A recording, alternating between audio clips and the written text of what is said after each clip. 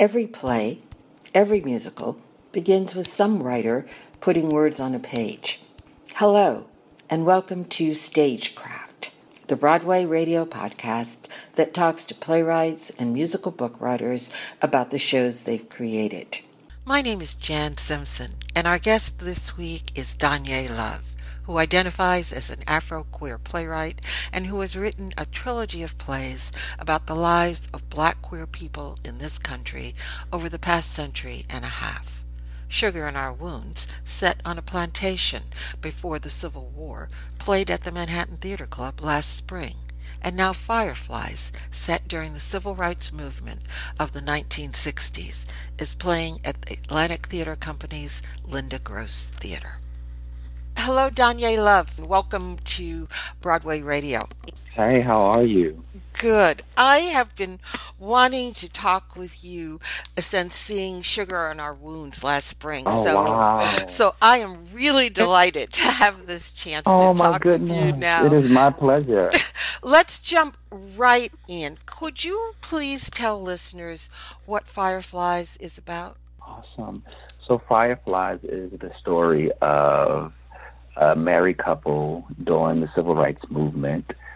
This couple is one of the faces of the movement.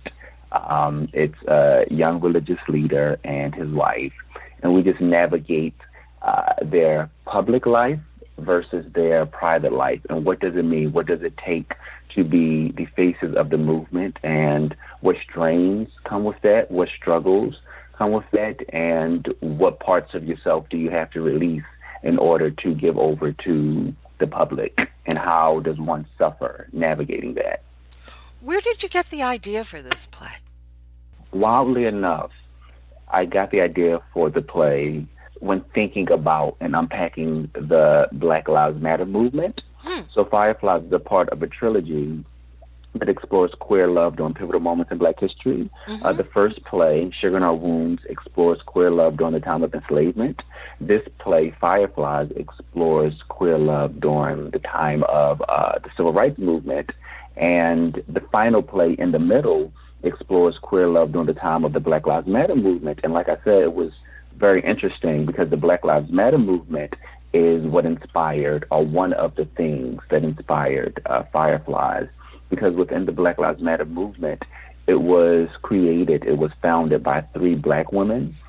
2 of those women are queer, but oftentimes it felt as if there was this very clear erasure for whenever there was protests or rallies or visibility within the movement. It always felt like it was centered around cisgendered Black straight men, and this erasure of women and this erasure of queerness. I just found myself really interested and frustrated in that. I wanted to explore what that would look like. And I was thinking about the Civil Rights Movement in a time where misogyny was so prevalent, sexism was so prevalent, the patriarchy was also extremely prevalent. And what would it look like? What would it mean to have this very public male figure leading people during that time?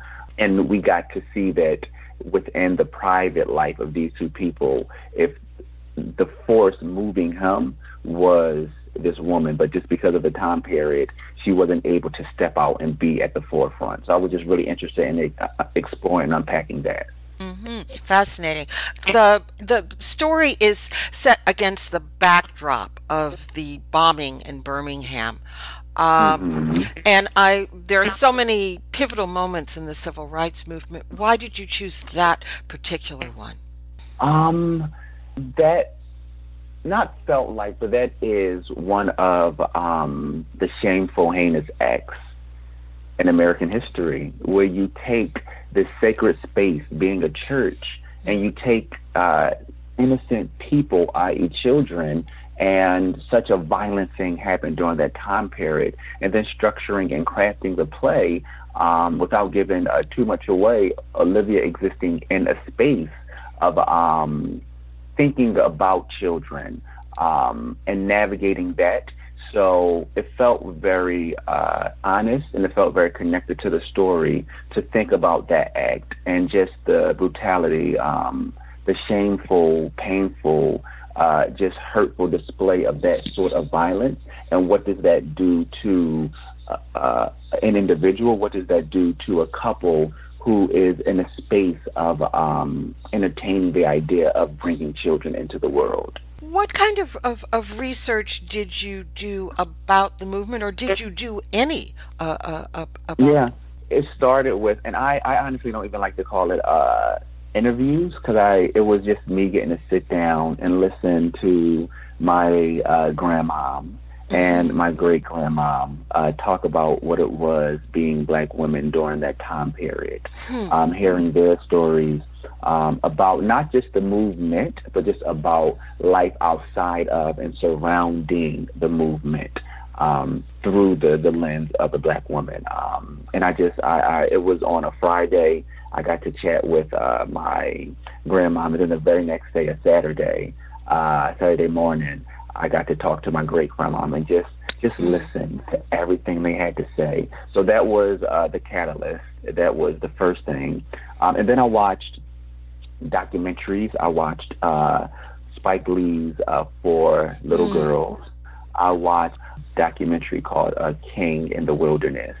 I got to watch that, which was very moving. And I read Tavis Smiley's book, Death of a King, just to really get an understanding of the time period, of the figures that were involved during this movement. And then also, like I said, starting at the root of it with my grandma and my great-grandma, to really talk to real-life people who weren't in the limelight, who weren't at the forefront, but who lived everyday lives. So I could really focus on Charles and Olivia, the everyday people outside of what you saw on TV, outside of what you heard through recordings, but just that everyday existence that they have when they're in the kitchen with just one another. Charles and Olivia being the characters in the play. The two characters. Right.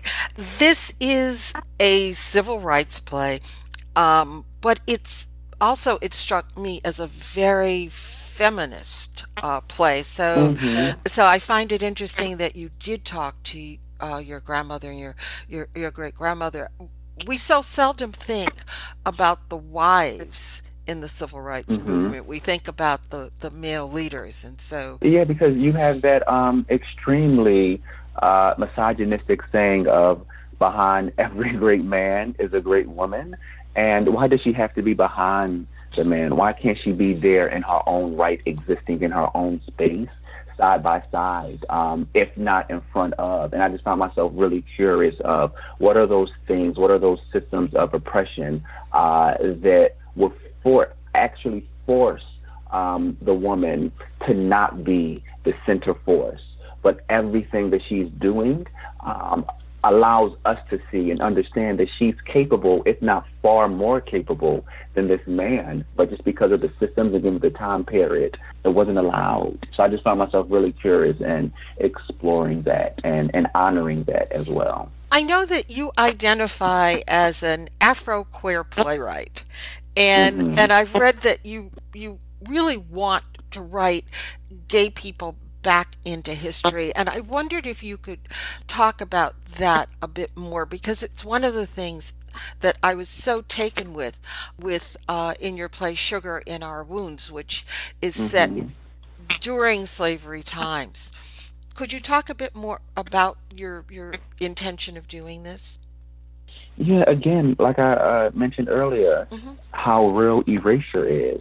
And for those individuals who exist on the margins, since we're already on the outskirts, it's very easy for us to be pushed even further away from the center, from a visible space. So I just found myself extremely frustrated at this idea of erasure and being pushed further and further and further into the margins. And I never really even fathomed anyone loving like me existing during certain moments in history, i.e. during the time of enslavement.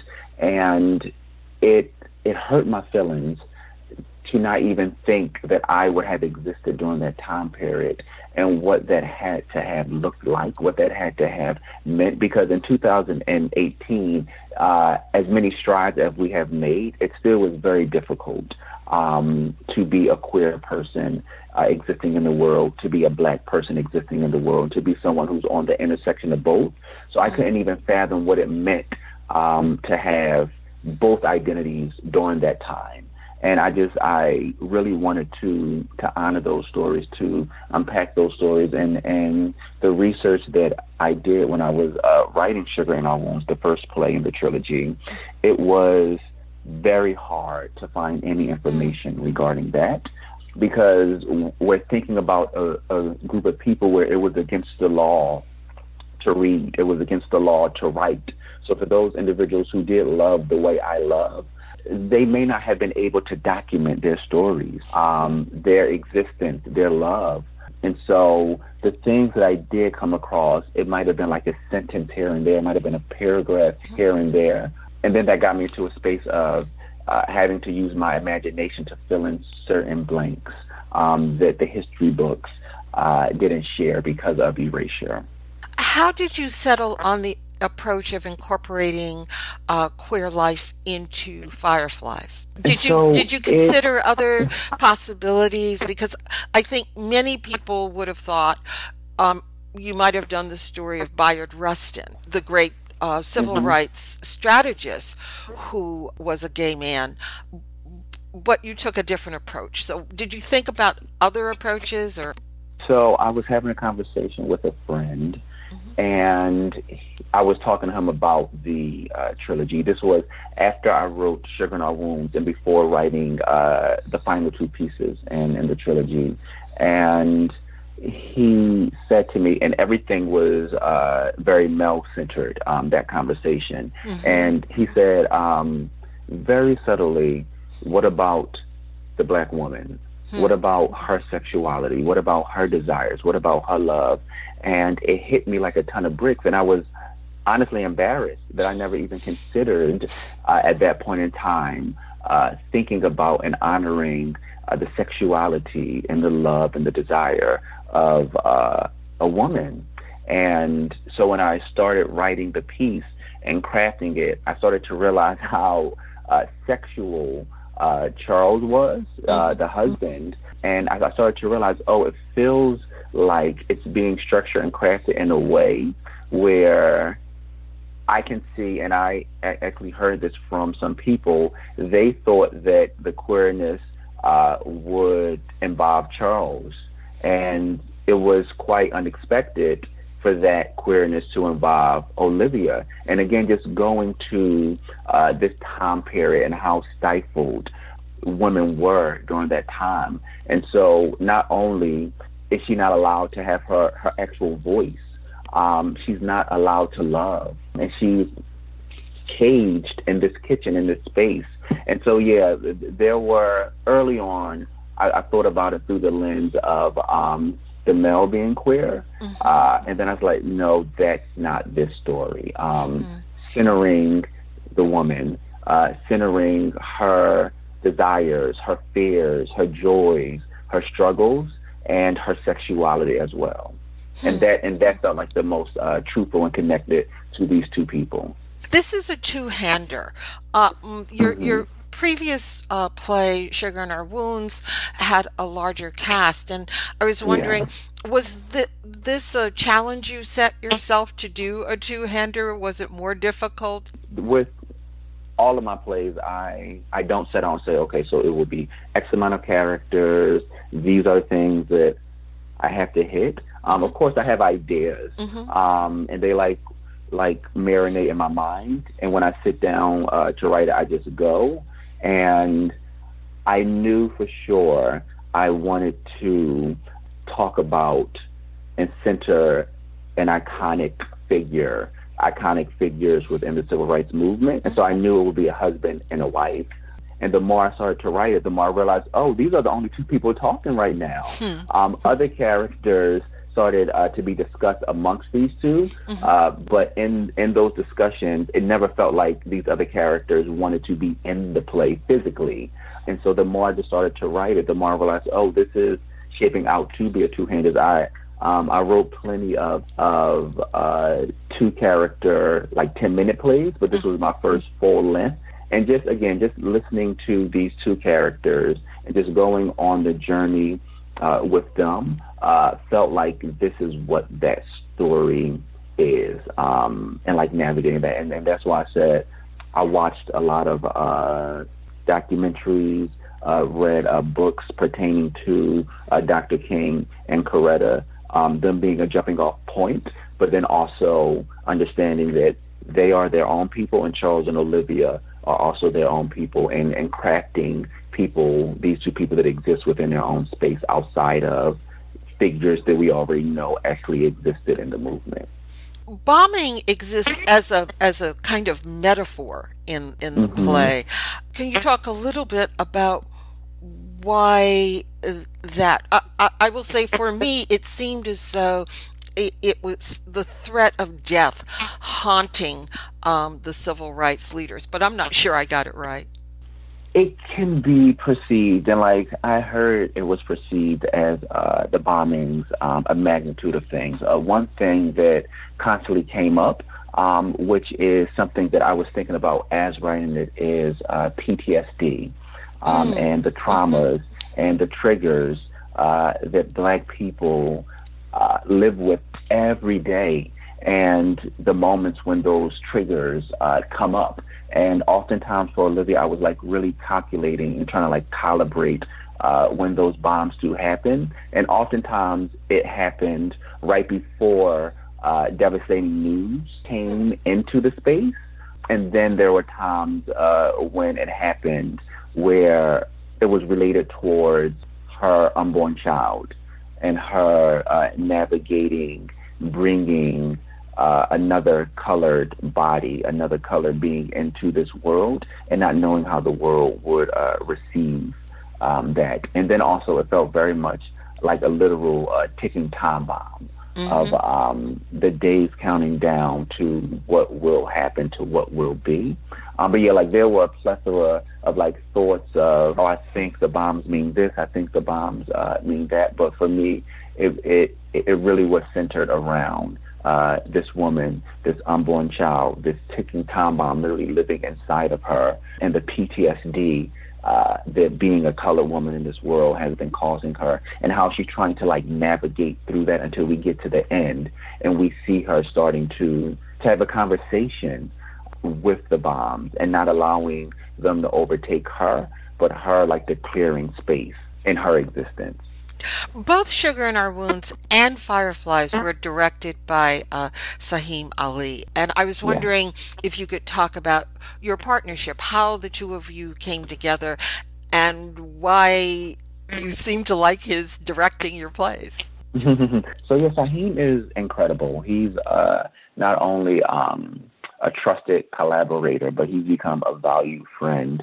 He and I met through, I had a fellowship in 2016 at the Playwrights Realm, and we were having conversations about directors. His name was on the list, and I remember hearing his name through multiple circles that I was in, and so I was like, yeah, I would love to meet with him, to have a conversation with him. In particular, it was my fellowship at the Playwrights Realm was with my play Sugar in Our Wounds. And so Saheem was in Detroit directing a play out there. So we Skyped, and I was blown away by, he was in the middle of tech, and we know tech can be very arduous. Yes. So not only was he able to chisel out time from his tech, but he read the play.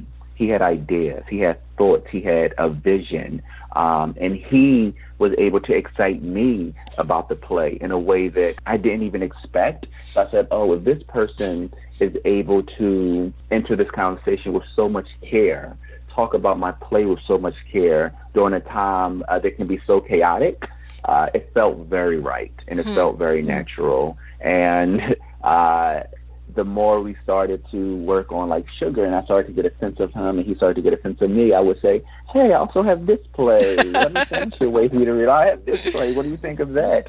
And we just grew from there. And he just really understands my writing. He understands me, and he helps me understand my world in a way that I didn't even think about it, see it through another lens. So yeah, he's truly a dream as a collaborator. That's a great partnership. Yeah, he's awesome. Can you tell us a little about In the Middle, your Black Lives Matters play, and when we might see that one too? Yeah, and so In the Middle, like you said, it takes place during the Black Lives Matter movement, and it explores queer love during that movement. And I found myself very interested in the family that's affected by police brutality, by state-sanctioned killing, in particular the mother, and what that does to her and the other people around the mom of this slain child. And because I really started to think about and sit with character assassination and this thing that happens where it always feels like immediately after someone is killed at the hands of a police officer, and then headlines start trickling in about something this individual who was killed did 5 or 10 years ago to paint them as this villain, and what that has to do mentally, spiritually, and physically to the survivors, in particular to the mom who's still here, who's receiving this information, but all she's wanting is for her child to be back. All she's trying to do is grieve, but the world is saying, oh, this is why your child was killed. You are the reason why this happened. So In the Middle explores that. And I was also really fascinated with Greek tragedy and how that's structured over the course of a 24-hour period. And we have like a chorus giving vital information. And so In the Middle is loosely based off of a Greek tragedy, or formatted like a Greek tragedy as well, where that play spans the course of a 24-hour period. And we just navigate the world through this mother's lens, and her mother, her daughter, her aunt, and this other character who comes in as well towards the end of the play. That sounds exciting. Is there any chance we're going to see that one soon? That's the hope. That is the hope. I don't have any information yet, but as soon as I do, and as soon as I can, I will scream it from the rooftop. But yeah, it's I am hoping that we get to put like a stamp on this trilogy by having In the Middle get to exist and breathe in the world.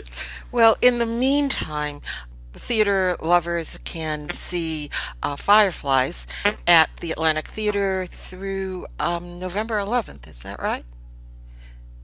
Yes. So we had our first show September the 26th at Atlantic, and we closed November 11th at Atlantic Theater's Linda Gross Theater on 20th Street. Great. So there's a chance to see that. Thank you for taking the time to talk with us about it. We really appreciate it.